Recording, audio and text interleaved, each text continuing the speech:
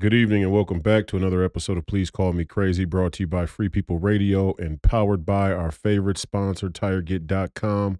That's TireGet.com. You have to buy tires from somebody, you might as well buy them from us. Help fund the movement, help support the movement. We believe in the freedom of movement, and that's exactly what the establishment wants to take from you now. I am your host, Royce White, here in the belly of the beast, Minneapolis, Minnesota, for another great family and friends episode. Today we have the great Professor Penn back in the studio. Thank you. Thank you very Yes, much. for episode number 100 and 104. Episode 104.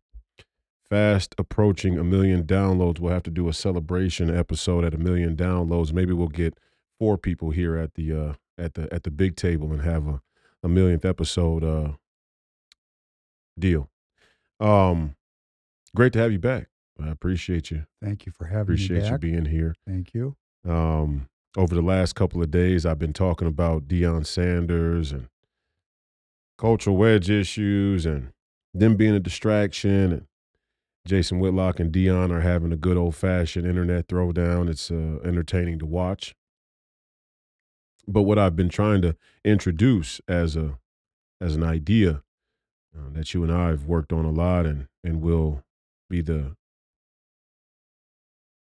central idea of the Free People of America, the organization Free People of America, is self-governance and how entertainment has distracted us greatly, as Jason Whitlock is pointing out, from the most important things happening in our society.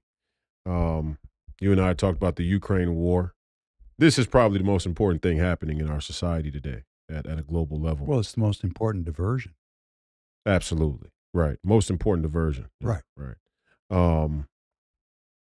Talk about it. I mean, we talk about where we are with this war all the time. I mean, I just feel like, you tell me, in times past, you come from a different generation than I grew up in, but in times past when we were at war with a country, which we are now, we're at war with Russia. Was there more media coverage, more genuine, honest media coverage of those wars? No, No, there no, wasn't. no. This Mhm. this goes back to my memory, Mhm. which is very clear about the Vietnam War, Mhm. which the government and the Pentagon falsified the entire deal, the whole thing. Proceed. Well, it was.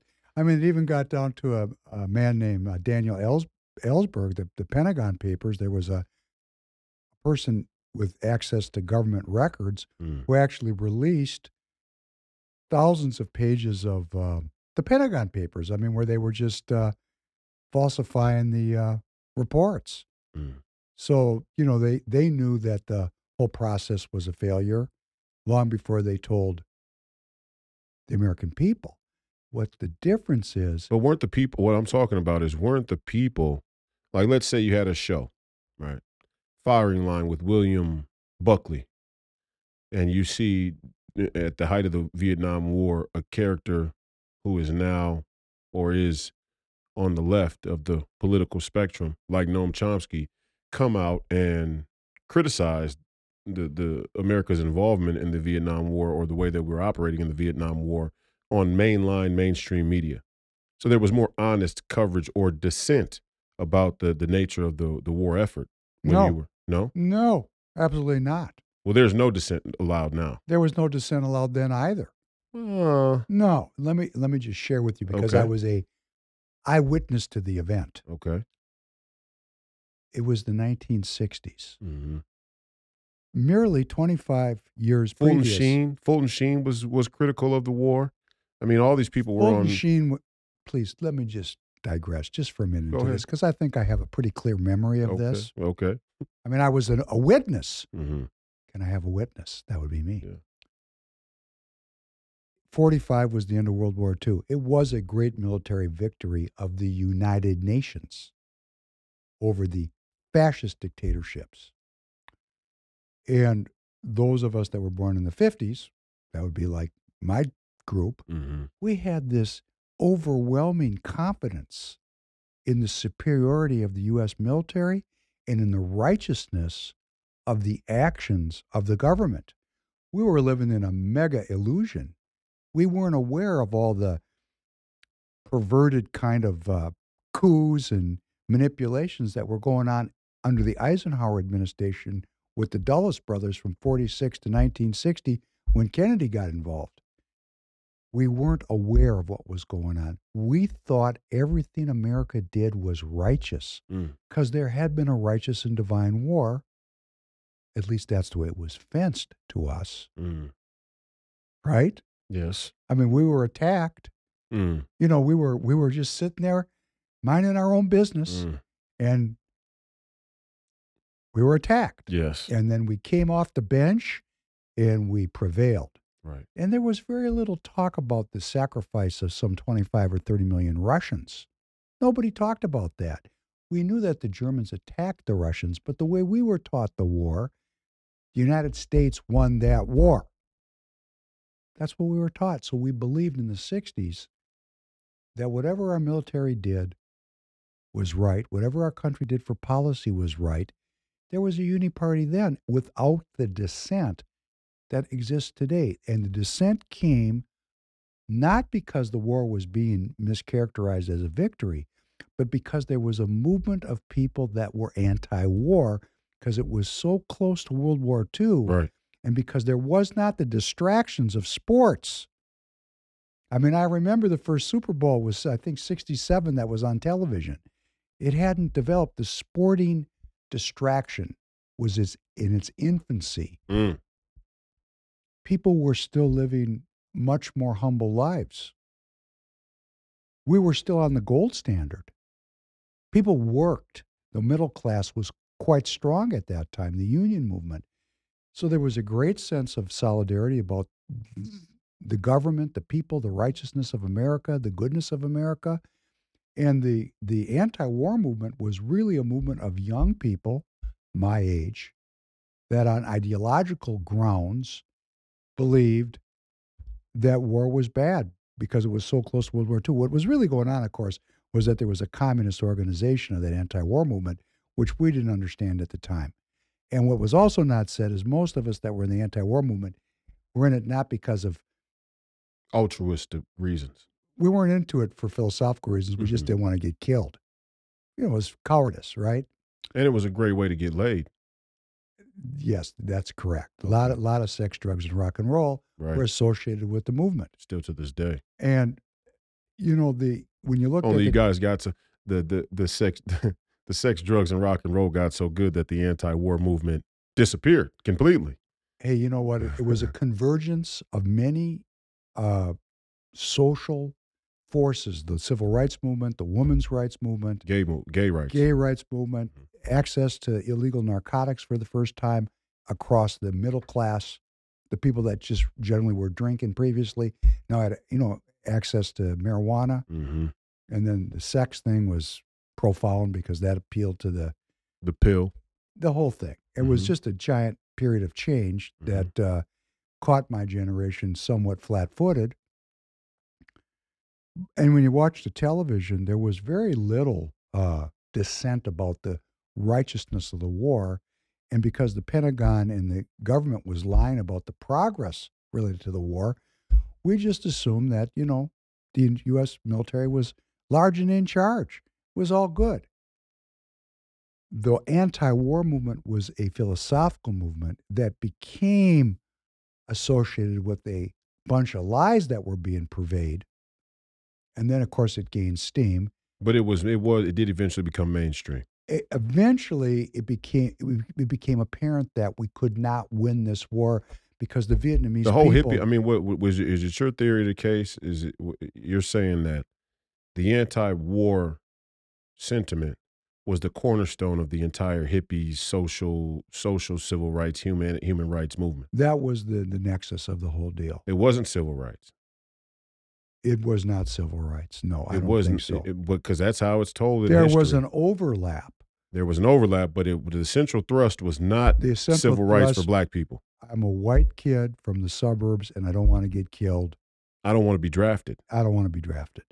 I want my freedom. Because this was a very So is free it your period. theory of the case that the anti-war movement was more in the spirit of not wanting to be involuntarily drafted into the war, or that the morality of the war itself was wrong?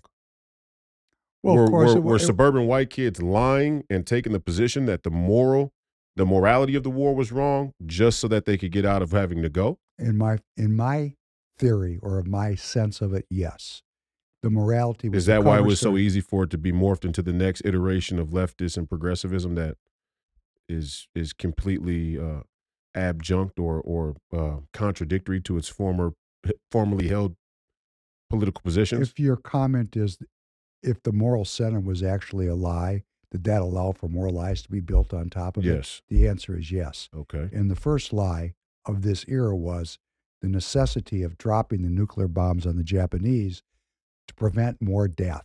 Did the anti-war movement support the dropping of the bombs in Japan as a way to stop the war? No, Or that was the initiation point of the anti-war movement. ah The nuclear weapons were there. ah Get it? got it. Okay.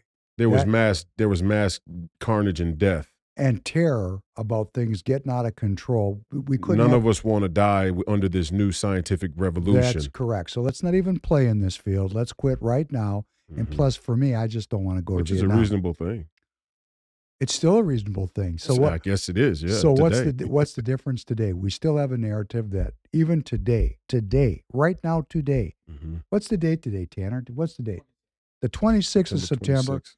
The majority of Americans are being told and believe that Ukrainians are Winning. holding their own, winning with valiant and heroic efforts. Mhm. When in reality, if you look at a wide range of media, the opposite is very likely to be true. Al Jazeera, Australian news, Indonesian news, Indonesian, wherever you want to go look. India. When you look at Wyand, for example, when you Mhm. look at it, it's a much more. And I urge my audience, and I'm going to say it here on to this beautiful, please call me crazy audience. People got to see this stuff for themselves by broadening out the amount of information they're taking in. They have to have more facts because there is always subjectivity. There's never the truth. There's just an angle on the truth. So you want to triangulate or you want to infer from a wide range of sources. And I mean, for myself, I just look at it and go, okay, here's one. The U.S. government has a funding problem, Yeah. and there's a group of American nationalists that are saying, we don't want to spend any more money on this war. Okay, the minute the money stops, the minute our government, which is us, pay attention to we the people, the Ukrainians lose the next day. Whatever. Is it even constitute one?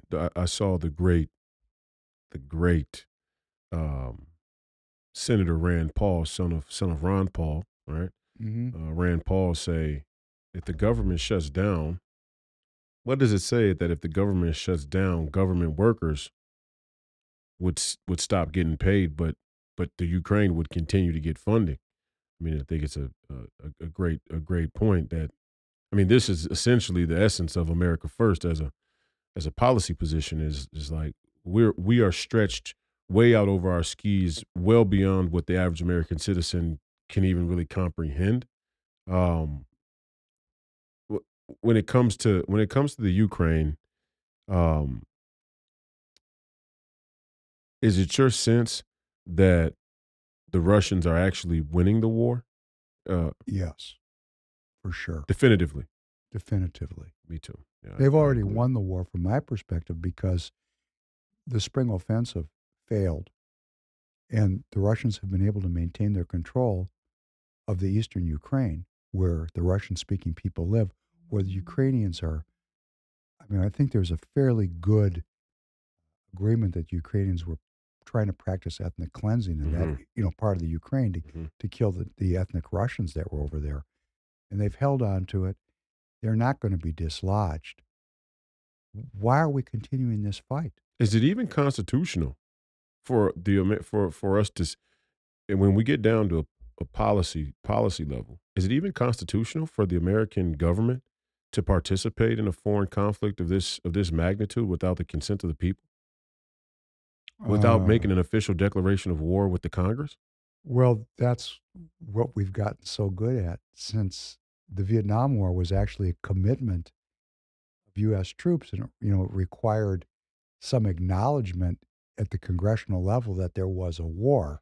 Right. And I don't think they got that thing sorted out. I don't think they ever declared war on North Vietnam.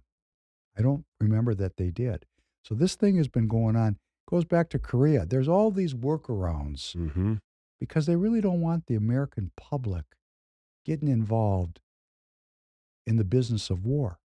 Because what is the business of war? What is the United Nations? The United Nations regulates machine. war. No, it's a regulation of war. We Mm, cannot I'd have. say it's probably the war offensive, Well, it is, but if they the regulate it, Insecurity Council. the point is they Yes. regulate it so Yes. there isn't nuclear weapons used.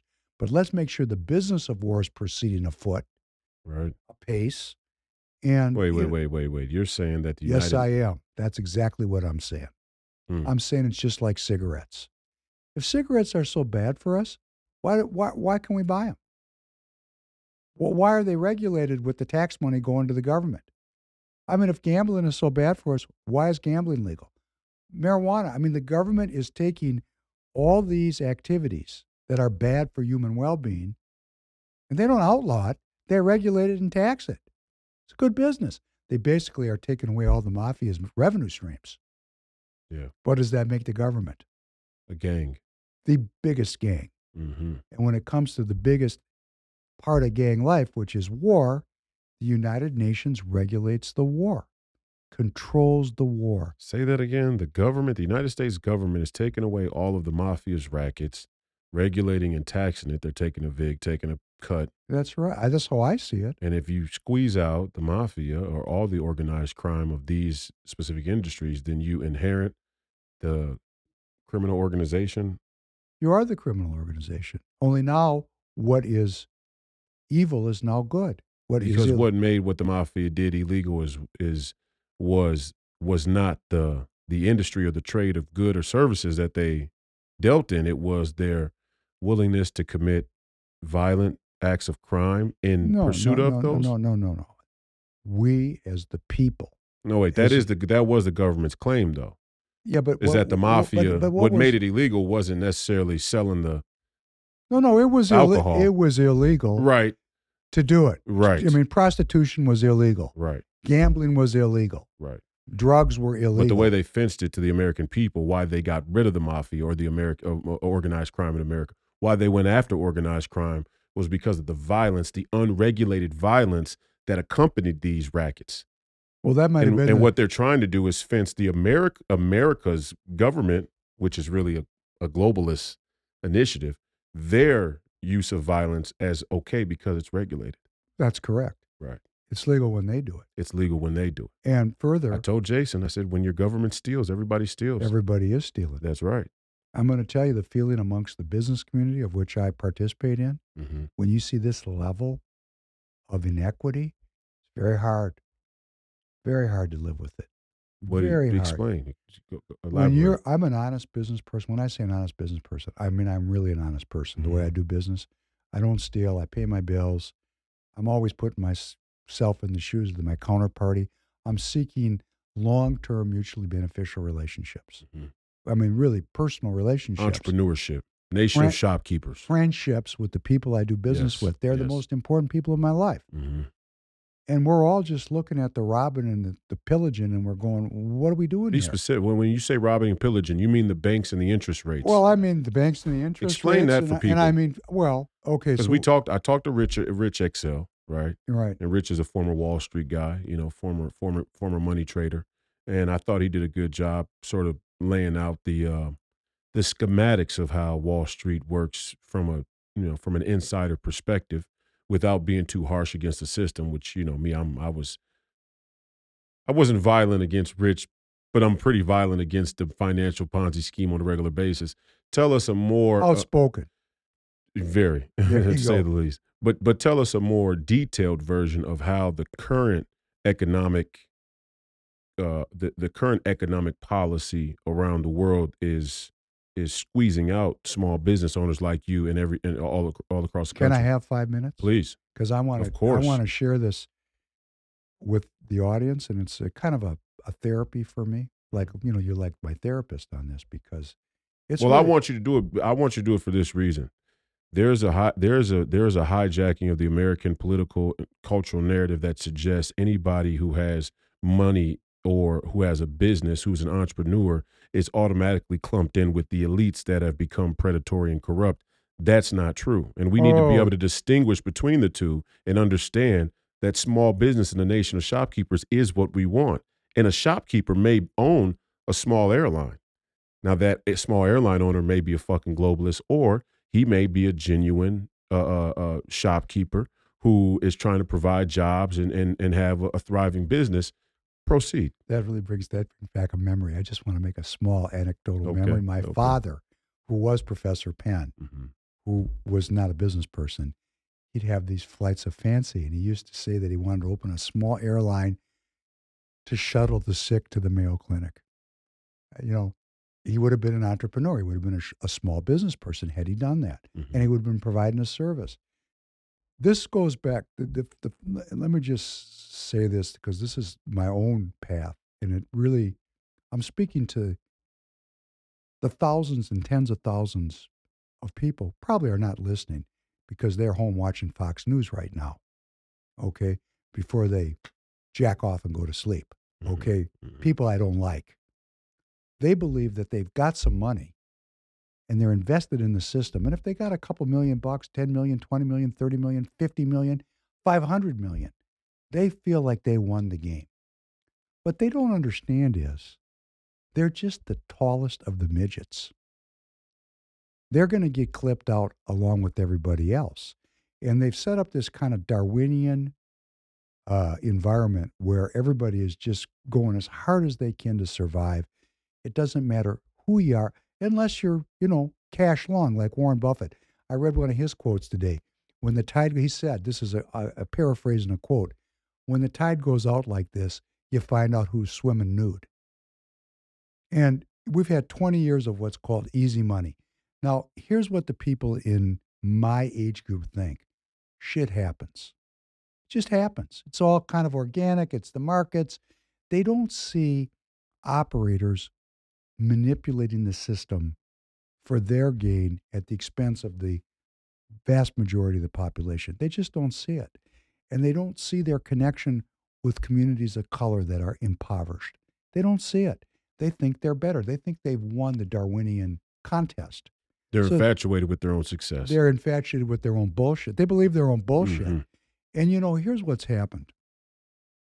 We had 20 years of basically free money. What does that mean to the society? Well, what it means to people that don't own businesses is there's money sloshing around everywhere because they keep printing it.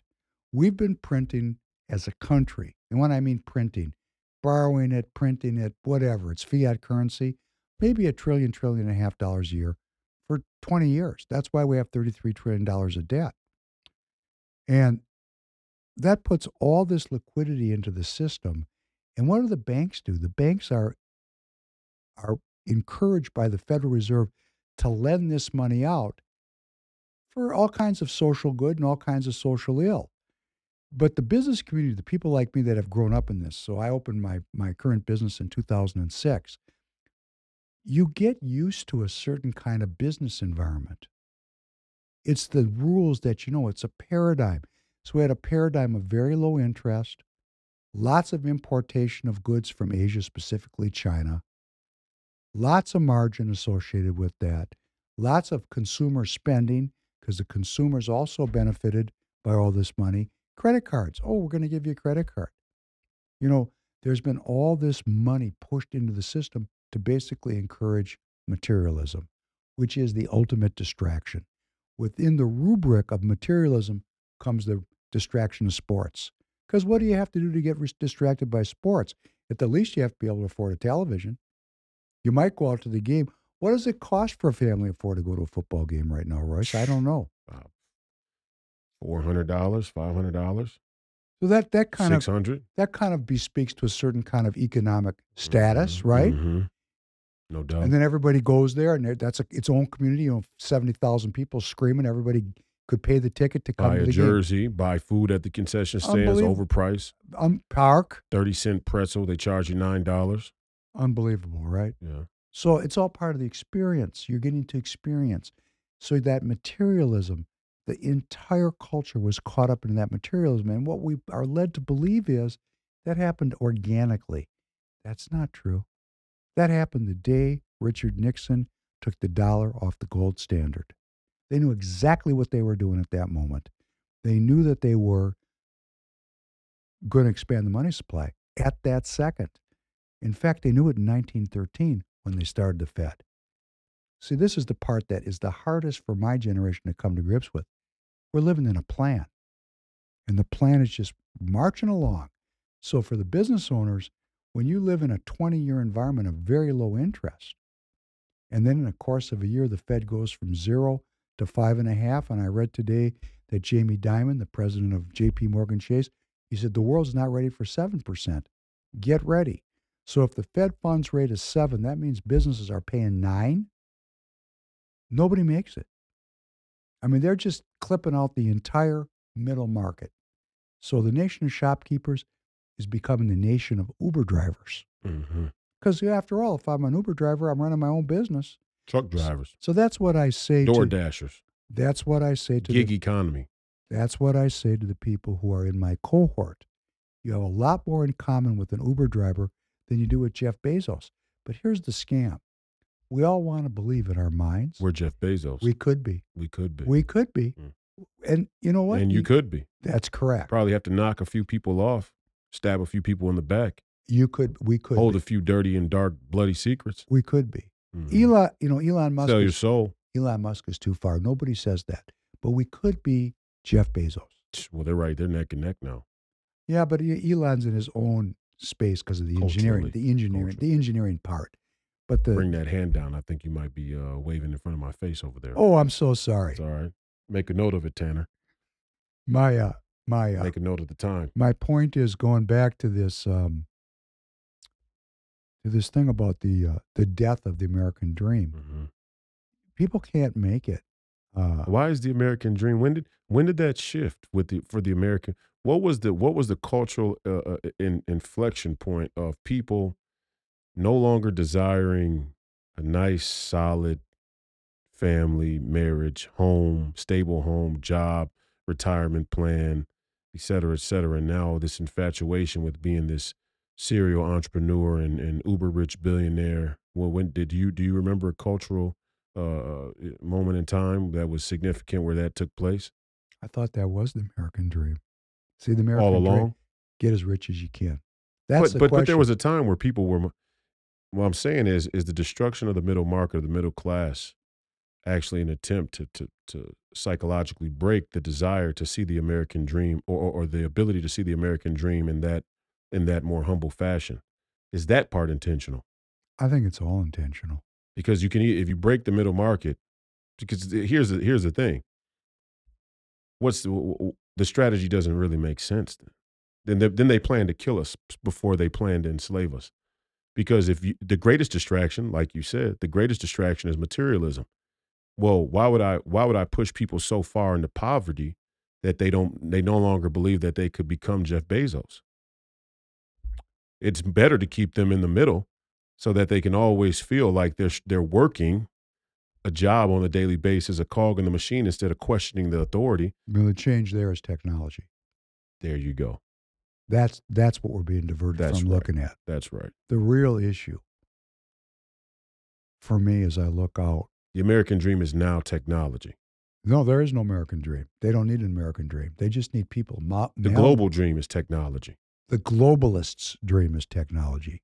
But people too, us, we the people. Our dream has become technology. Well, I don't know maybe, but that's not me. So I can't really. I'm saying statistically speaking, en masse, it shows that there's an exponential growth of technology that's unprecedented. That's correct. But what I'm hearing you say, if I can mirror it back to you, is you're saying that the people themselves, let's say of your age group, are looking to technology for solutions and to live their life through technology. The American dream has become technology. Okay. I am not part of that transition because I believe in God. So I never made that. So maybe it was the internet and let's say the smartphone.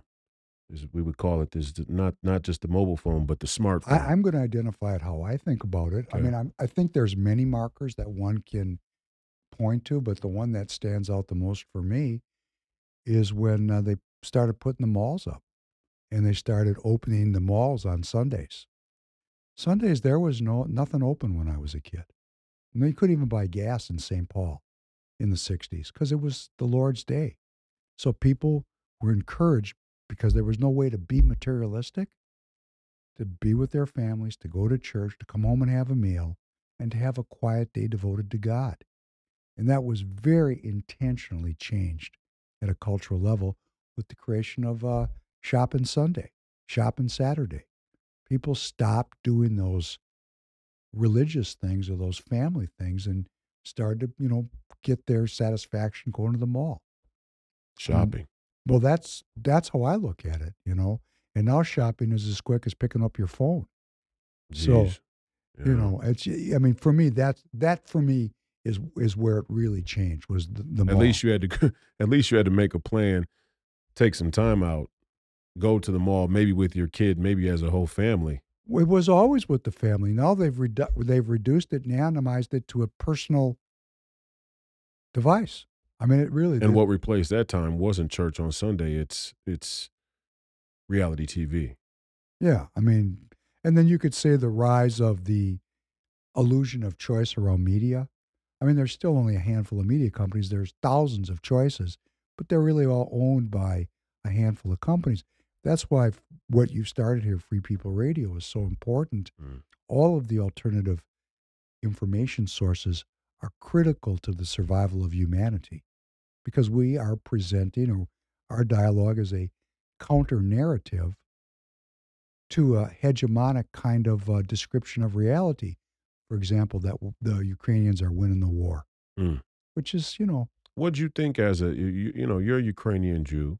What did you think when you saw the video of the Ukrainians down, and that your tribeswoman, Laura Loomer, down there in Florida, posted of the Ukrainian guy? in Canada? No, not in Canada, in Florida. Oh, what happened? Oh, which guy The was Ukrainian guy with the big swastika Oh, on the the gold Nazi. chain. Yeah. Oh, yeah. And him saying that we want Joe Biden because Joe Biden sends rockets to Ukraine. Didn't Yeah. that guy seem strange? Not the guy who the police pulled over, and he had an FBI contact. They wanted, he had an FBI contact advisory on his name, that he had worked with the FBI, or he's CIA probably, or somebody, so one of the intelligence communities in the Ukraine. Not the guy with the tattoos all over his body. He was Ukrainian. He was Ukrainian and spoke Ukrainian. and he was in the back of the guy with the right picture. He was in the back with the gold chain. That's correct. But what about that guy with the gold chain? Didn't he seem obnoxiously Nazi-ish? Like, he didn't seem like a real thoroughbred Nazi. He seemed kind of like a strange payroll Nazi. A payroll Nazi. I did. He seemed like. I have a way of articulating this for myself. I'm probably the only person that's going to think this is funny. Okay. But when I say this, I think I'm hilarious. Okay. I'm sorry, you're not going to laugh. Okay. And the viewers aren't going to laugh. Okay. But as a family that was. I mean, when you start off like that, I got no choice but to laugh. Well, I'm just saying. Okay. Because, this is a kind of a personal admission, because I'm traumatized by Nazis for real. I mean, I have post-traumatic stress disorder from real Nazis that killed real family members. Ukrainian Nazis. I mean, the real deal. Mm-hmm. And they were dressed fantastic. The Nazis. Oh, they were dressed. I mean. You talking about the guys in the video? I know. I'm or talking the real about Nazis? No, they're all real Nazis. I have no problem. I don't know if this guy in the video was a real Nazi, He's though. a cut-rate Nazi. I don't even think that. I mean, I've never in my life seen a Nazi wear a dress shirt with the lapels on the outside. Didn't it look terrible? He looked like a 1970s rendition of a cross between a early gangster rapper Pimp and a skinhead. I've never seen something like that. Well, my point. That show. I mean, if the Nazis are starting to look like that, we're in big trouble. Well, that's my I like point. my Nazis to look uniformed up in the brown. Okay, I get it. Now I get what you're saying. I mean, if you're going to be a Nazi, could you please get some of that Hugo Boss paraphernalia out? Yeah, and badass Hugo Boss fly shit. Like, exactly correct. We're gonna get flagged on this podcast for celebrating Nazi attire.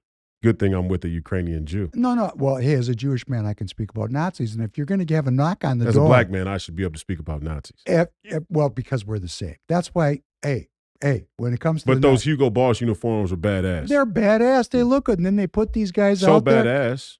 A lot of black people and Jewish people still buy Hugo Boss. Well, regardless of their Nazi support. Mercedes, Porsche. Hey. The engines in the Tiger tanks were Porsche. Hey. If you're Jewish and you're watching this and you have a Porsche, that company was part of the Nazi war movement. Yes. So is Mercedes. Yes. We have to look at the Mitsubishi if you're into the Japanese shit. So these companies have a history that's been, for lack of a better word, I'm not even going to say it. Whitewashed. Thank you. Mm-hmm. Thank you. Thank you. Yes. For saying that. You could see Hebrews. I can say certain things you can't say, and you can say certain things that I can't say. I say everything that you can or can't say. I'm a battering ram. I can't speak for you. Okay. I think you're LARPing. I tell you all the time, don't be LARPing as a white man. Okay. That's fine. You Jews aren't white. Stop it. Oh, I know it. I know it. You guys are getting a sneak peek at Hebrews wait now. a second. You want to know why I know it? I'm going to tell you why I know it. I never experienced in my life anti-Semitism. One time when I was a young business person, I was on the phone with a guy. He goes, "Do you mind if I Jew you down?" And I said, "Well, it's okay, but would you German me down?" That was the extent of my anti-Semitic experience because, I was born in the 50s and that was like a bubble because, you're getting some safety over the 6 million folks that didn't make it. Mm-hmm. I never ran into anti-Semitism until, guess when? That would be when I joined the Republican Party in Minnesota. And it's the most horrifying and sad thing. My mother, who was the leader of the anti-war movement, a real communist, or as we would say in Yiddish, a ganze communist, a big communist. A real communist, not a kidding around communist, a woman who devoted her entire life to the poor. Committed. To the poor. I mean, no kidding around. Ideologue, and a lot of the stuff that we've got going on now, like automatic voter registration, hey, that's her idea.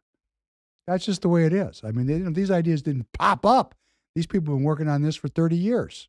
And you were there. You saw it. I was in the room. I was in the room. My mother, she said to me, she goes, "Did you vote for Donald Trump?" I said, sheepishly, "Yes, I did." And I said, "Mom, I've joined the Republican Party." And she was fit to be tied. She said, "Come to my funeral, don't ever talk to me again." These people take it seriously, right? Yeah. And I love my mother, and I was heartbroken, and she said to me something that my heart was open. It was wrenching. She knew my heart was open. She said, "This is why I know blacks and Jews. You're just a token." I said, "What do you mean by that?" Because I didn't get it. She said, "They're just using you as a token." And I was so hurt by that. But I was a baby in the party. I just started. I have to call my mother and apologize to her because she was right. I am just a token. The anti-Semitism here in the Republican Party in Minnesota, what I've experienced on an individual level with people, I was completely unprepared for it. So when you say blacks and Jews, hey, if they don't like me, they don't like you. Yeah, well, it would seem they don't like white people either. Well, when you get to the true Darwinian bedrock of the whole deal. What I'm failing to understand is why all these white people think they're in the club. You're not in the club. Well, that's what I'm trying to say. You're more like an Uber driver than you are like Jeff Bezos. That's right. Because what's happening is that philosophy that holds one race superior and another inferior has morphed into a new kind of technological framework where the purveyors of this program have disguised their true intentionality related to race within race. These people are smart. They're college educated after all. And what is it about Donald Trump came from having held fundraisers for Democrats, having been, sort of a New York traditional, his generation liberal and made his way over to the Republican side of things. What do you like about Donald Trump and what drew you to Republican politics and what keeps you on the Republican side despite finding out that many of these Republicans are in effect controlled opposition. Oh, let me speak for my generation. What drew me to the Republican Party was selfishness. I'm just going to be very honest and forthright. And I don't like people when they say to be honest about it. No, I'm just going to say this is very honest. This is an admission. What drew me to the Republican Party is I came from a communist family. I didn't have money. I started to make money because I worked hard, and I didn't want to pay taxes. I was just purely a tax, low regulation, low tax. I want to be a Republican. I want to pay taxes. I didn't think about it any more than that. I'm going back into my 30s. Mm-hmm. And I say, I'm making this transition from narcissism to altruism. And that's probably the most profound thing that's ever happened in my life, to actually know that I'm now very altruistic in how I'm approaching my life. And what a wonderful experience that is for me. How it plays out politically is I'm living in a party. You talk about the Republican Party. Mm-hmm. They're still living in that it's all about me party. When in reality, the Republican Party is all about human freedom and human well being. These bastards have somehow hijacked Lincoln's ideology of human freedom and turned it into it's all about me being free. It wasn't all about me being free. It was about establishing a society where people had freedom. Freedom. Freedom for everybody, Mm-hmm. And I, I'm horrified, and I say this at my meetings. I'll go to my meetings. I'll say because everybody's a big shot now. Everybody wants to be a nationalist. It's kind of the in thing, right? Is it? Well, it is. Even rhinos impersonate nationalists? That's correct. Yeah. It's the in thing because it's a way to hang out with people that are cool. Right. People who have balls. Well, there's nobody that's cool. It's a way for cucks to watch guys alphas. And then they all want to get Jerk down. off. They want to get down on people that have not made that transformation, so to speak. Mm-hmm. I always say to people, well, could you please take it easy on people? I want you to raise your hand. See, you don't have to answer this. If you voted for George Bush? If you raised for George W. Bush. Yeah, right. And then everybody in the room, they go like this. Get those fucking hands up in the air. And then it's the whole room. And I say, see now? See, you were asleep in 2000 and you're awake in 2023. It took us 23 years. And we're such a small percentage of the overall Republican population. How do we wake up the rest of these people? Now, we are a movement. We're going to find out from your candidacy how big that movement is. Because it should be unambiguous for the American people. What we're doing is deconstructing a narrative. Why did the Soviet Union fall apart, Royce? It was a complete police state, a military state, a totalitarian regime. You and me. The human spirit deeply desires freedom. And the narrative fell apart. It became ridiculous. Right. I mean, they were saying things that were so ignorant and crazy that the people just said, hey, these folks, and the average age of the leaders was 462 years old. They went through a whole series of like super aged leaders. Kleptocratic authoritarianism. Yeah, that's exactly what happened. Mm-hmm. And we got the same thing going here. Absolutely. We got to take this narrative apart. And what is the penalty for taking apart the narrative? Deplatforming, lawfare, arrest, and eventually execution. In Saudi Arabia, if the government does not like your tweets, they'll behead you. They can kill you. They do. And it probably is a disincentive for people being frank about how they feel. Now, there's going to be a few people that say, okay, they cut off Ahmed's head, cut mine off too. Fuck you. But for the most part, when the head chopping starts, Peter denied Christ 3 times before the cock crowed in the morning. I mean, this is just the way human beings are wired. So I'm praying for the courage to live up to this, And this has been an ongoing thing we've talked about since the first morning we met. You sound like a Democrat. Do you think they'll try and kill Donald Trump? I say that in a good way. And I said before, we live in times of double cross and triple cross, and We want people who are traditional liberals, were Kennedy Democrats, who were communists even. I'll take a communist who's redeemed and who wants to come over W- to the That's correct. We're why going would we not want people? I mean, see, this is where politics becomes uber personal and kind of ridiculous on its face. And it's really anti-Christian too. And you can sort of pick out the Republicans or conservatives who are in the Republican or conservative narrative for either financial and economic personal benefit or racial animus when they don't want people from the other side. Because the whole point of party politics or ideological politics in general is that we want to be able to convince people of better ideas. And so if somebody was a Satanist and wants to drop down to their knees and ask Jesus Christ for forgiveness, I may still watch that person closely. But I'm open to the possibility of them asking for forgiveness. I mean, redemption is a fundamental cornerstone of Christian faith, and it should be of American citizenship as well. We want communists to rebuke this ridiculous outgrowth of globalism, globalism. Right? We want that. which really is baked into the communist cake with workers of the world uniting. Isn't it strange though that the Republican Party here in Minnesota, for example, people, officers high up in the Republican Party, say unabashedly and with a sort of confidence that we don't want any new Republicans? Isn't that odd?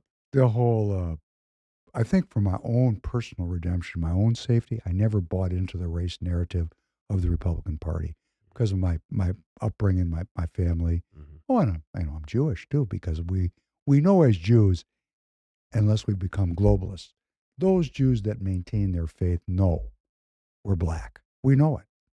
We know where we come from. We just know it. That's all there is to it. Plus, we want to be cool. So, we just don't want to Isn't be. it weird that the corporate global establishment, mainly when it comes to media, has been so successful in creating a an image of the Jewish identity that completely excludes black people, yet white middle Americans are the racists? Isn't that strange? The whole thing around race is I strange. mean, you would if you looked at the common representation of the Jewish identity in Hollywood, on television, in your history books, even at the public school, there's no acknowledgement of how many Jewish people, how many Jews live in northern and eastern Africa, from Ethiopia to Morocco and beyond. It's a secret. It's a secret. Of course it Isn't is. that weird? Even the Jews don't want to deal with it. Isn't that strange? There's Jewish racism. I We mean, have no, the there's just as many. How many black Jews do you think there are? How many Jews do you think there are in the northern and East African countries? Well, first of all, most of them have become aggregated into Israel now, Right. which is the But most. of that variety, I think there's somewhat like They're a three, majority. They're 4 million. they're a I majority. don't know if they're a majority. They are. Are they? Their ideology is, because I'll tell you what's happened in Israel. Israel is the construction of European Zionist socialists. Zionism is socialism. It's really not what people think it is. Israel was founded by socialists, Hmm. white settlers in the land of Israel that came from Europe. That's what it is. You want to call it a settler colony? I know that there's people in your audience that know what I'm saying when I say that. That's fine. That's what it was. That's the way to think about it. Those institutions that were formed in 49 were socialist institutions, socialist, deeply socialist, with all the rot that comes with that. And probably the only reason the country managed to move forward is because it was under survival threat constantly, because it was a very atrophied socialist system, not a religious system, and there was no religious Jews there at the beginning. The religious came after 67 when they realized the country had been established and they were running in there to keep up with these Zionist socialists lest they defile the country. And then we had a big migration of black hats, Lubavitch, going into Israel. And the rap on the street was just as recently as yesterday was that the Palestinian people were going to outpopulate the Jews in Israel, and Israel was going to lose its Jewishness through demographics. But what happened was the influx of the Falashas and the black Jews who were deeply discriminated against but became politically organized. They're faithful. They're religious Jews. And then the religious Jews that came from Europe and from America, they just outpopulated the socialists. So the government there now is a religious black government. It's representing that constituency. And even though Netanyahu is still the prime minister, and he's definitely not of that ilk, so to speak, he's reading the tea leaves and he's saying, okay, demographically, these black Jews, these religious Jews, this is the future of the country. And they've taken over and they're taking down the Jews from Morocco and Algeria, Ethiopia. Yes. Mm-hmm. This is the most powerful demographic movement in Israel. And they're religious. And it's democracy. They've won the democratic vote. So what do the Novalyo Hararis and the technocratic Jews and the socialist Jews, what are they screaming? Oh, these people are bringing an end to democracy. It's the end of democracy. The black Jews. The religious Jews. Which are the black Jews. And, effectively. Well, that's the root of it. In spirit. In spirit, that's correct. Mm-hmm. They believe in God. Mm-hmm. And these people don't believe in God. And this is the same thing that's going on here in our country. And they're outnumbered. They're now outnumbered. The technocrats in Israel, which is a real confoundment of the globalist narrative post-World War II. Oh, it's got these people in a tithy because the entire edifice, the root, the cornerstone of the whole thing is going back to faith. And that's not what it was meant to be, and that's not what it's been. And it's changed. And it's changed very dramatically. Isn't that providential that Israel would have that shift back to a faith in God? Well, I think so. Mm. I mean that's one of the greatest joys of my life is to see. So in this topsy-turvy world where everybody's going America first, and there's this call to retract much of the unreasonable foreign aid, foreign resources, for our foreign policy. Does it make sense that we still protect Israel, even if pulling out of all other places, for the simple fact that there is something providential about Israel in a return to faith in God? Israel would not exist without the United States at its inception. Mm. There's a tie culturally. What Netanyahu did in the early 2000s, he was the one that started to deconstruct the socialist state, and he was creating a capitalist environment there for technology to flourish because he realized that to be dependent, to not be self-governing, was an exposure that he wasn't willing to take for the Jewish people. I mean, there really is self-governance there. You got a handful of people standing up against 1 billion antagonists. That's pretty self-governing. It's like being out on the plains in the Wild West. It's you and me and a couple of Winchesters, and the Plains Indians are coming. I mean, we either self-govern or our tests are no longer. We lose. Yeah. They're self-governing. So their whole construction there now is about self-governance. And we need to look at that here in our country. How we've given up our self-governance for this materialism. I mean, that's the great diversion. It's really a lot of work to be self-governing. It is. It's just a lot of work. We don't want to work. What do you think the answer is? Well, first, if you have an opinion, what's the answer there in Israel? Well, the answer is going to take care of itself. The religious are going to keep having babies, and the technocratic are going to keep not having babies. What's the answer with respect to the Palestinians? If you have a. Well, I think that my answer would diverge from the religious on that point.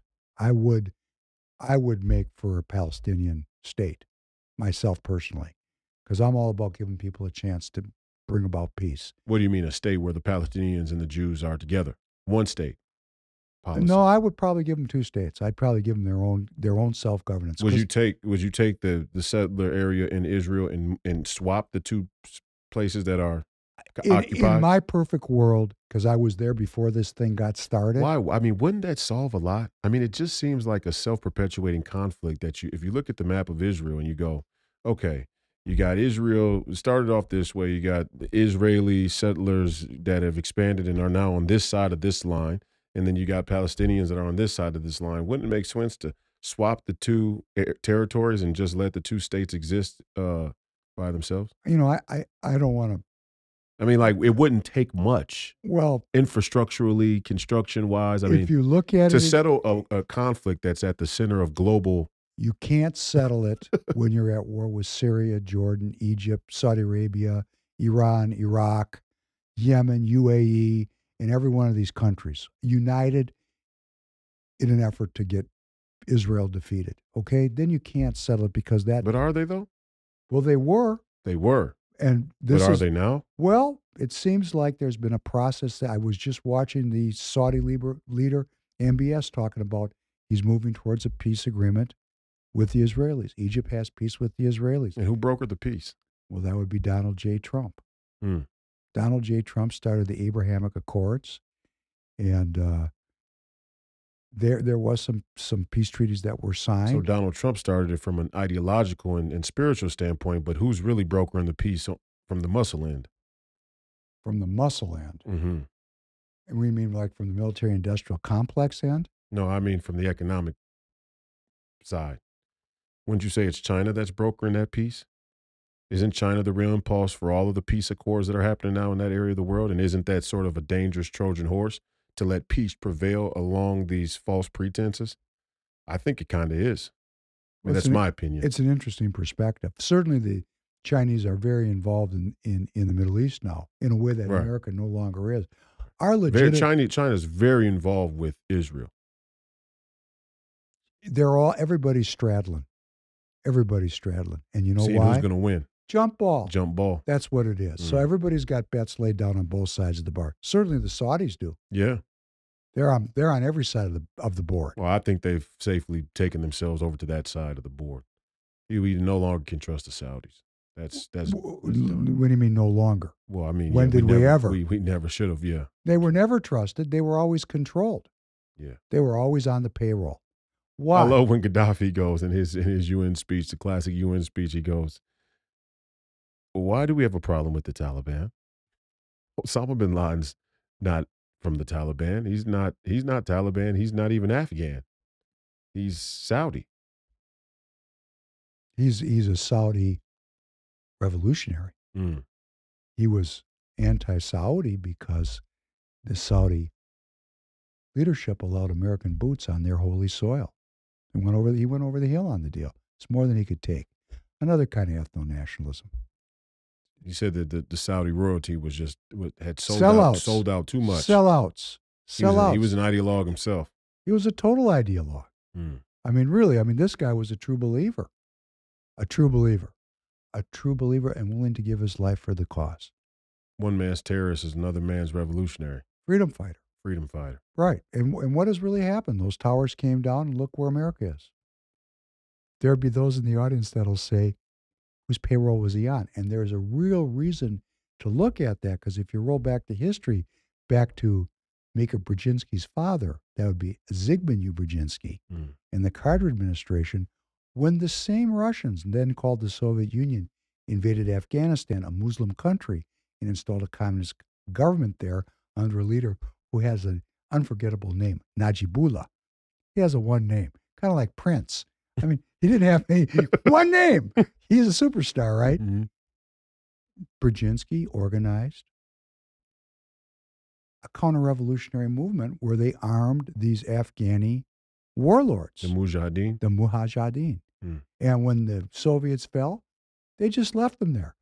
Kind of like the way we left Afghanistan this time. It's exactly the same, but a little different. Mm. We had all this military hardware over there. We had all of our CIA boys over there working, and the Soviets pulled out, and so did we. And we left them with all the weapons, all the money, and all the heroin. Same thing happened again, didn't it? Wow. Wow. History repeats itself. Well, it does, because Same playbook. same people. To what end? Well, that's really the question, isn't it? To what end? To what end? Well, give me a couple of theories of the case. Well, one theory of the case is it that the CIA is leaving?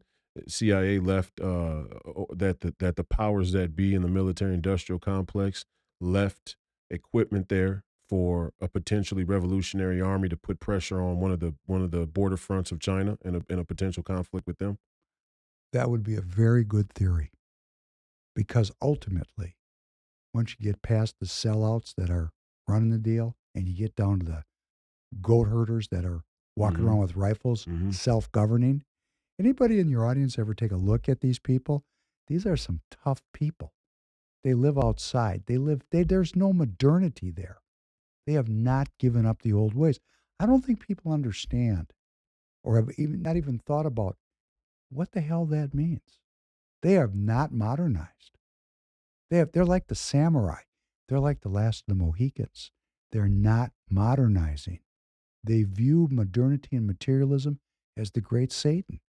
Mm. Well, certainly if the great Satan pulls out, then the little Satan is right next door. That'd be the Chinese. And guess what? They're killing those people because the Chinese are in there and they're killing them. They are killing them. There is actually open conflict with the Chinese, the new occupiers. So that is a good theory of the case. Mm. I think that's a very reasonable theory. It might be given a little bit too much credit to the people that are running the deal. They could just be completely incompetent. This could be part of breaking the will of the American people. Because as my generation, we look at this and we still are carrying this, but we're the baddest ass on the playing field. And we've had this conversation where you say, hey, our military is still. You have it in your generation. Yeah. You think if the fur flies, we're going to pull a rabbit out of our hat and kick ass, right or wrong. Yes. Proceed.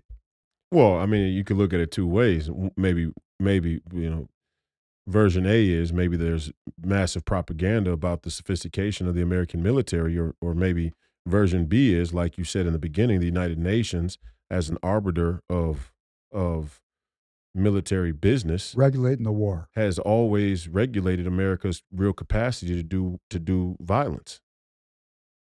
Maybe it is the case that America is capable of much, much greater destruction, and we're always held back by this sort of globalist edifice.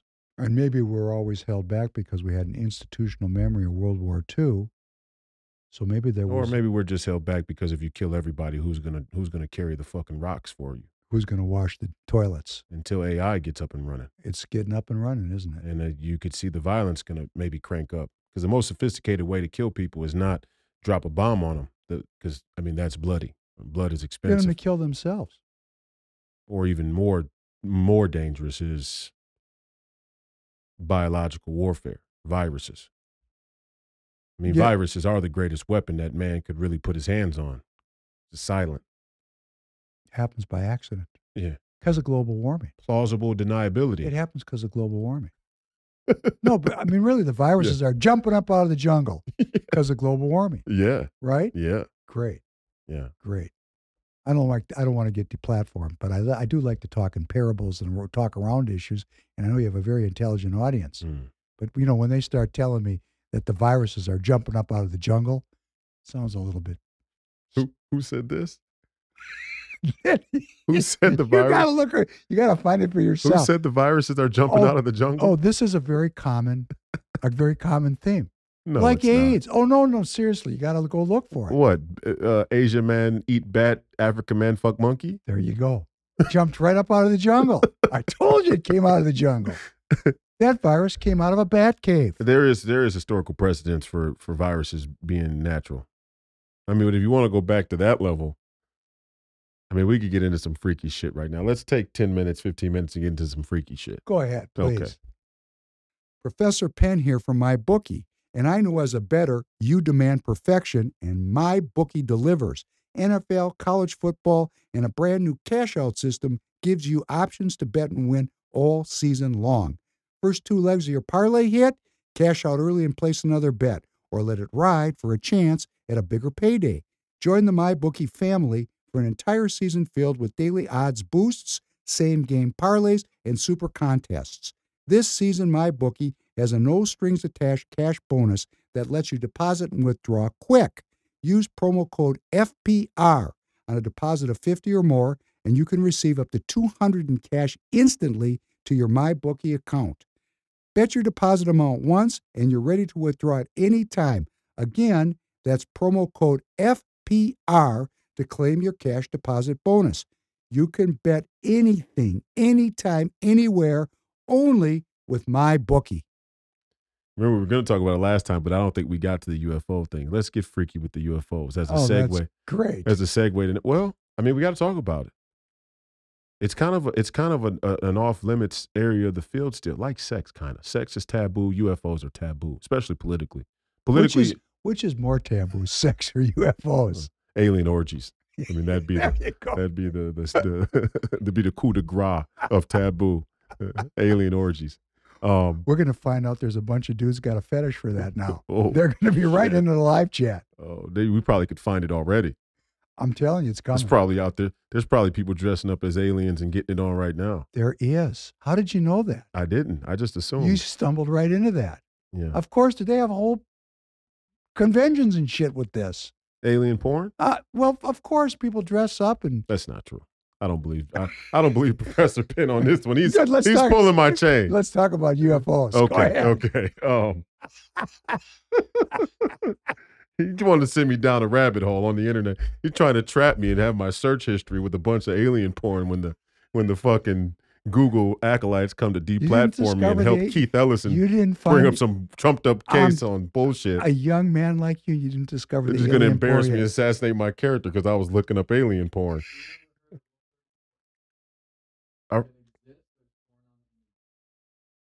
Rule 34. See? Tanner, you got to talk to the Tanner, doomers. You're a Gen what, Z? Our Gen Z producer here, Tanner, says that there is something called the Rule 34. If it exists, there's porn of it. There's literally a website called Rule 34. You can look up whatever you want. Rule 34. I guess we figured out what your night's going to be all about. I'm going to go home. I'm going to turn the lights down. Get some Cavassier. Let the windows up. Let that nice autumn breeze in. I'm going to tell you something. Get comfy. Hey, my generation, we watched live when it came out the first time, Star Trek with William Shatner. Uh-huh. And one of the great subtexts of the whole 3-year deal was he was continuously getting involved with alien women. Yeah. Yeah. Yeah. Yeah. The Klingons. Well, Klingons, he had a whole bevy of beauties that they were from all over the, hey, the prime directive, don't disturb the local action. But he was Captain Kirk after all. I mean, they couldn't help themselves. Neither could he. I feel his pain. As a more serious matter. See, this is getting kind of Hebrew-like now. Hebrews. We got to talk about this because it's a serious deal, and we're fast approaching October the 3rd, in which I've been informed that the Federal Register recently released that there will be a national emergency broadcast test. Many people think or are theorizing that a couple things are at play with this UFO phenomenon. Either A, the American military and the private corporate contractors that are involved with such advanced weaponry and technology have long been in contact with extraterrestrials and are trying to reverse engineer these technologies for what humans always do it for, war or domination. Control. And either we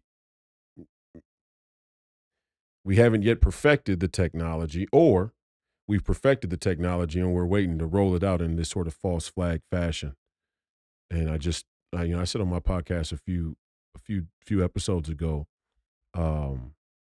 it's daunting how real my intuition is, my gut feeling is that the government could come on an emergency broadcast system and tell the American people or people all over the world that there's this grave crisis that the government is coming to assist them with, soldiers and whatnot. How many people would actually go? I would venture to guess it would somewhat resemble the number of people that took the vaccine, although it may actually be even more people than that, because there's a difference between the threat of a virus that you can't see and the threat of imminent doom that has been um, that has been painted for you in such a vivid way, like UFOs, right?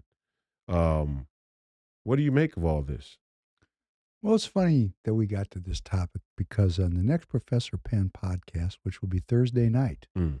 I came across a Thursday clip. night at 7:30 p.m. 9 p.m. 9 p.m. Thursday Sorry, night, 9 p.m. Central. Central Time. Got it. I'm going to play a clip of one of one of our favorite cats. Mm-hmm. That would be Yuval Noah Harari. Mm-hmm. And he has a beautiful clip that he's put out and kind of explains this for me. Now, I'm not going to comment on the possibility of there being UFOs or not. We'll have to deal with it when it comes. But what he is saying is that there's an alien intelligence now, that alien intelligence is AI, and that in 5 years, it will be able to think for itself, it will be able to make decisions, be able to implement its plans. And what he said is, as long as the world continues to have an arms race, in other words, the weaponization of AI, it's not that aliens are coming from, he's used the word the planet Zircon. It's not the Zirconians that are coming. Mm-hmm. It's AI that's coming. So isn't that great to think that we're being invaded by a alien species when in fact we've created an alien species? Yes. Fine. Great. Or perhaps, as you're about to say, maybe the alien species showed up here and we copied their technology and it's taking over. I don't know. But functionally, what it means is what we're being prepared for, what we're being pre programmed for, Mm-hmm. is an intelligence that's going to take over the planet. A foreign alien intelligence that's going to take over everything at the planet. And he says in the clip, maybe it'll cure cancer. Maybe it'll solve climate change. And maybe not. Great. So I tend to be. Isn't it strange that though we're in a full blown knockdown, drag out war, conflict, kinetic conflict with Russia, that our militaries are still collaborating with certain space initiatives? Yeah, that's very strange. At least it report to be doing that still. Well, no, They're saying it, well, unless it's all staged. right? There was a rocket that just left. Why would they go? Isn't that strange? Why would they go out of their way to stage cooperation in space if we're on the brink of nuclear war? It does make one wonder what things that make you say, huh? What the hell is really going on here? Mm-hmm. Is this all some giant passion play or some kind of? As I explained to you, it would seem that there is a people level government, and then there's a government above that government. I have to make it I'm going to share with your audience. Okay, go ahead. Because we were sitting in my office, Royce and I, as we frequently do, just talking Mhm. shit for no Mhm. great reason, just having a good time, which we're trying to reproduce here. And Royce says to me, he goes, the United States and Russia are still cooperating in space. I said, no way, man. He said, bet me. I said, how much? And I looked it up and I lost the bet because there was just 2 weeks ago a rocket that left from Kazakhstan launched by the the Russian space agency. It's called Roscosmos. 2 Russian cosmonauts and a NASA astronaut going up to the International Space Station. And guess who's the counterparty on the U.S. side for these launches? SpaceX. Mm. Elon Musk is in business with Roscosmos and they're operating. So, apparently, we can fight at the ground level. We can fight at the political level. But when it comes to military industrial complex, that's just about making money. We're doing something in space. Now, the question is, what's so important that these two countries are at odds to the level of Cruise missiles. blowing up and killing shit everywhere? What's so important that they still stay together in space? Mm. What's going on?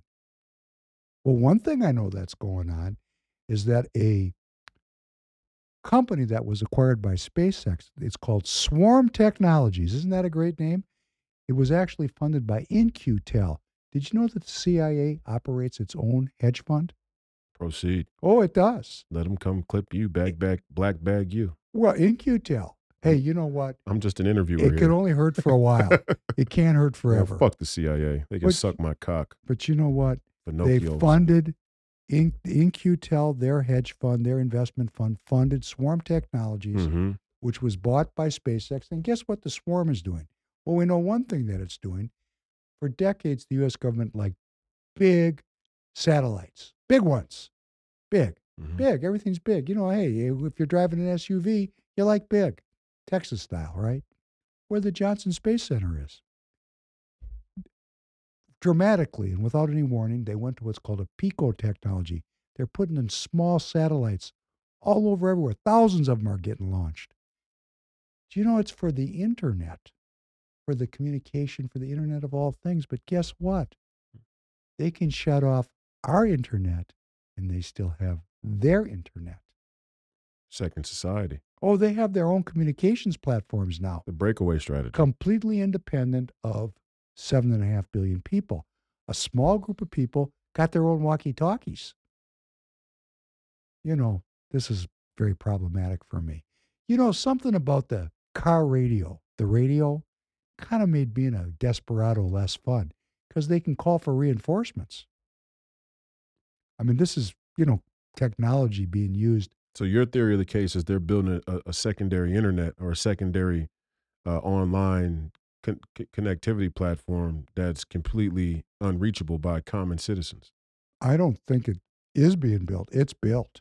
It's built already. Oh, it's built. It's up there, and they can switch off all of our communications, and we're all sitting at home waiting for that emergency broadcast.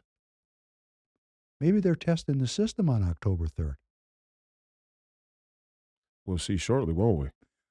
Well, maybe it's not a test. I guess we'll find out, won't we?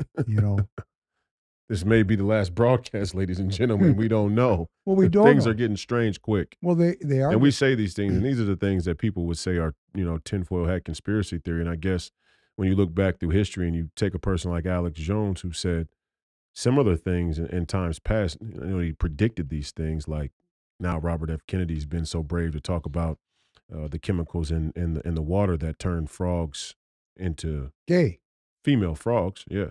And, things like this were thought of as conspiracy theory, but we now, through the, I guess you could say, gift, miracle of modern technology and online internet connectivity now is being exposed.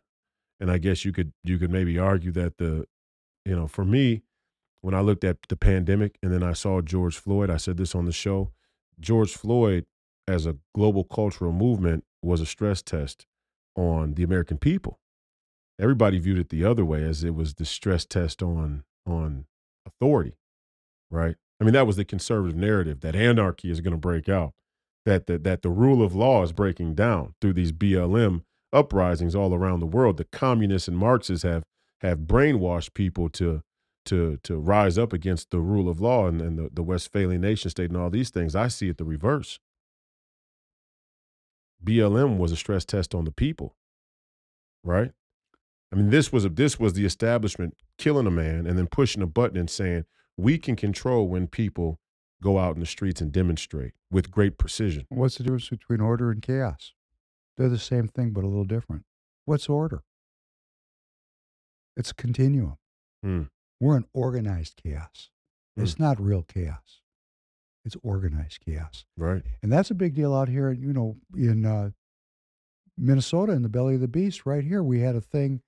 Oh, this got national coverage. Minnetonka, right? We're in Minnetonka right now, right? Mm-hmm. We're in an undisclosed bunker in Minnetonka. You can't find us, but we are in Happy hunting. We are in Minnetonka, Minnesota. Yeah. And there was a carjacking in a garage. This woman and man came out, and there was a bunch of desperados jacking their cars.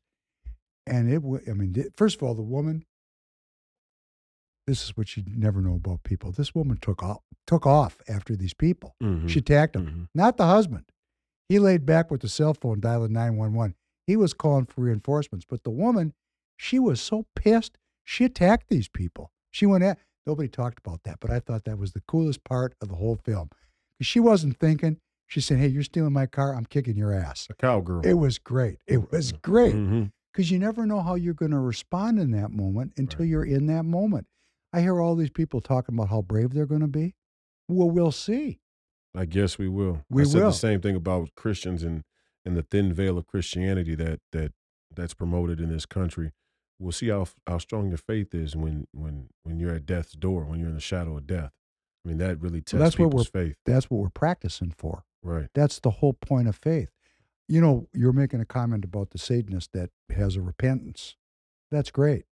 But wouldn't it be great to start working on your faith when you're 5 or 6 years old, when you got a daughter, Mm-hmm. and give her a whole lifetime to build up the muscle to handle the last minute? Absolutely. Because that last minute is the last minute. Kind of stays with you. You know? But the carjacked these people's car, and I'll tell you what, it was covered on national news. And this goes back into the race narrative, of course. I was watching this, and they said on Fox News, the woman said, because 500 people went to the city council meeting. We can't believe this is happening in our neighborhood. In Minnetonka. In our neighborhood. Mm-hmm. What neighborhood do you think you live in? Now we're really getting down to race, right? Mm-hmm. In our neighborhood where there's no black people. That's what they were saying. Yeah. It was disgusting. It's why I'm starting to hate these people, because they do not see themselves as being part of an American community. They're balkanized, and they think they're at the top of their Darwinian heap. That's why they suck. They don't care about me. They don't care about you. They care about their short stack. As Thomas the Good said, they're the tallest of the midgets. They're fucking midgets. They're midgets. They don't care about Donald Trump. Oh, because he's starting to talk about things like reconciliation. Oh, an Abrahamic Accord, bringing the Saudis into peace with the Israelis. Blessed is the peacemaker. Blessed is, oh, no, but he's a fascist. Mm. He's a Nazi. Right. He's a racist. Right. That son of a bitch, a racist. He's the worst thing for this country. I have people in the Republican Party here that I know well who are leaders in the National Party who have personally called me and asked me to pledge my support to an anti-Donald Trump movement. And I said, she's not even nominated. What are you doing? Why are you putting your thumb on the scale? That's not your job. That's not my job. That's not right. The American people get to decide who's the nominee of the party, who's endorsed by the party. But they like to put their thumb on the scale. Young Senate candidate Royce White. We'll see. My balls are going to be pretty big on that scale. Hey, put them on, baby. Because you know what they think? Your thumb versus my balls. Let's get to it. Let's have it. Go for it. Let's have at it. Yeah. It's time to throw down. But then, of course, because the questions are too big. The questions are too big, and all the easy answers are behind us. So it's there is going to be no there's going to be no negotiated peace anymore. We're well beyond that, and everybody knows it. We're just all clamoring we're just on waiting to the for the last shit. We're just moments of peace, prosperity. Right? It's not peace. It's but prosperity. It's over for me. Yeah. There's a lot of people it's over for. Yeah. I mean, the money's dried up. I was talking to a guy I knew in South Dakota today who was in business. We're friends.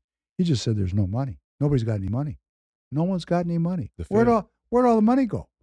Where did all the money go? Fed turned the tap off. They turned the tap off, and they have been repatriating it upstream through inflation. They're taking it back. They giveth and they taketh. So I mean, I feel that this issue of choosing for the people, even that's a scam. Oh, and I want to go back. You were asking me, did I think that? I don't want this to get forgotten. Mm-hmm. You're asking me, do I think they're going to kill Donald Trump? Mm-hmm. I do not. Maybe they'll blame it on aliens. You know who I think they're going to kill? I do have a theory. Ooh, Robert F. Kennedy? Nope. Okay. Clarence Thomas. Said that a while back. Watch for the Supreme Court justices. If they start getting clipped out, the war is really on. Because that will allow this Democratic Congress and this Democratic president to stack the court, because it is kind of an extreme thing to say we're going to go from 9 justices to 15. That's a big deal. It's going to be a little tramp. But, if Clarence Thomas had a heart attack and died in his sleep, like Antonin Scalia, they got to put in a new person.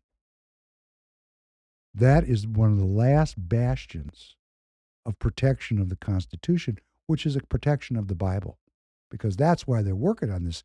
If you can get the Bible to go away, you can get the Constitution to go away, and vice versa. They're linked together because that Constitution has a creator in it.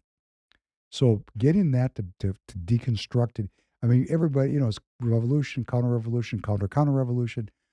What they want, I think what they want to do is destroy that last bastion of adherence to constitutionalism. So I'm really concerned about the safety of the court. Professor Penn, ladies and gentlemen, thank you for coming back. We appreciate you being here. That was incredible. It's a great way to end. Look forward to Hebrews, the Hebrews Once a Week podcast, up and running soon. This is your Hebrews team. Right now we're on Please Call Me Crazy, but Hebrews is definitely coming soon. I hope you guys enjoyed it out there. A turn to more serious matters, more serious political matters amidst talking about cultural wedge issues. I don't mind talking about them, but we gotta get a dose of reality back in the mix and understand the gravity of the things we're talking about. I only bring UFOs up because it is a serious new topic that's out there on the table that politicians should not shy away from. And we should really, why I'm talking about it is this. You never told us what you think about it. I'm going to say this as a parting shot. Okay. It's my belief that there is sophisticated and advanced technology well beyond the scope of what American citizens or free people all around the world have been given access to. And that in that technology, there is a certain level of energy independence that would give each individual citizen such a level of sovereignty that it's a threat to any pipe dream of global governance. And that's what's been coveted in this whole UFO deal. Maybe it's artificial intelligence, maybe it's extraterrestrial technology, maybe it's advancements in our own technology that's organic. Whatever it is, I think there's a level of technology. Obviously, there's a level of technology out there that is well beyond what any of us could conceive. And in order for them to achieve the technology that we're seeing in the UFO phenomenon, it explicitly has to do with base material science and energy itself. And so if that type of energy is being kept from the American people, this is not only a matter of national security, but it's one of the greatest affronts ever pulled on humanity. And it'd be my dream to see those secrets proliferated to the American people and people all around the world, so that potentially we could be energy independent as individual citizens, which would help us achieve a more secure level of freedom and security. Because at the bottom, them being able to turn off your Wi-Fi is dangerous, but them being able to turn off your electricity was came before that, right? And them being able to turn off your gas for us who live here in Minnesota or places where there are real winters, or your gas that gives you air conditioning. I mean, it's all sort of the same ecosystem, but there's a certain prosperity and poshness that we live under that is completely at the press of a button for our elites, and that's dangerous, especially how they're trending today and being willing to deplatform people. Eventually, you'll be de-energized. Isn't it interesting that all of the problems that we face, the solutions are all global governance? Right. When in reality, what you're saying is the solution is individual sovereignty. Right. I mean, really, that's what we're dealing with here. Or we're going to go for the global, right, or are we going to take responsibility for ourselves? I get it. And death has been used death itself has been used, which is why when you really get down to it, it being a faith matter for all my secular atheist libertarian brothers and sisters out there. I mean, this is the fundamental argument that shows it's a faith matter, because death is the greatest form of propaganda to justify global governance, right? We can prolong you dying. We can prolong the potential of you dying. First, we're not going to let the Nazis kill you ever again. Then we can give you a level of technological sophistication that's so good, we can make your heart pump again if you've had a heart attack, or we could transplant your heart, or we can give you marijuana so strong that any ailments you have, you don't really feel anyway. That came well before the idea of globalism, and there's natural plans that give you that feeling. But you get the point. The point is, in an organized fashion, we can take your governance and rights away from you and give you a replacement at a small price, and the price is your freedom. A small price to pay. Very small price to Well, pay. it is for most people. Mm. Unfortunately, they don't. They don't Sadly really. but true. Yes, they don't recognize, and many people do not care. The illusion of freedom, the perception of freedom. The perception of the illusion You can of get choice. in your car. The illusion of choice. You can get in your car. You can drive where you want. You can stop where you want. You can buy what you want to eat. But all of those things are a result of a chain of essential industries and resources that are controlled, governed, and regulated. Now get in an electric car. Mm. Now you can be fenced in about how far you can go. I saw a great video the other day of a Tesla being driven on the Autobahn, and the Tesla was going 365 miles an hour. Looked great, didn't it? It is incredible to see. I mean, to me, I just think to myself, jerking off has reached a whole new level. We appreciate your viewership and your listenership today and in Thank the you. future. Please go and subscribe to the Professor Penn podcast, which airs on Tuesday and Thursday nights at 9 p.m. Central. He Bros is coming soon. Follow us on at freepeopleradio.com to figure out where you can watch and listen to the podcast on any of the platforms they're available. The fight continues. Don't die, jerk off. As always, Godspeed. Thank you.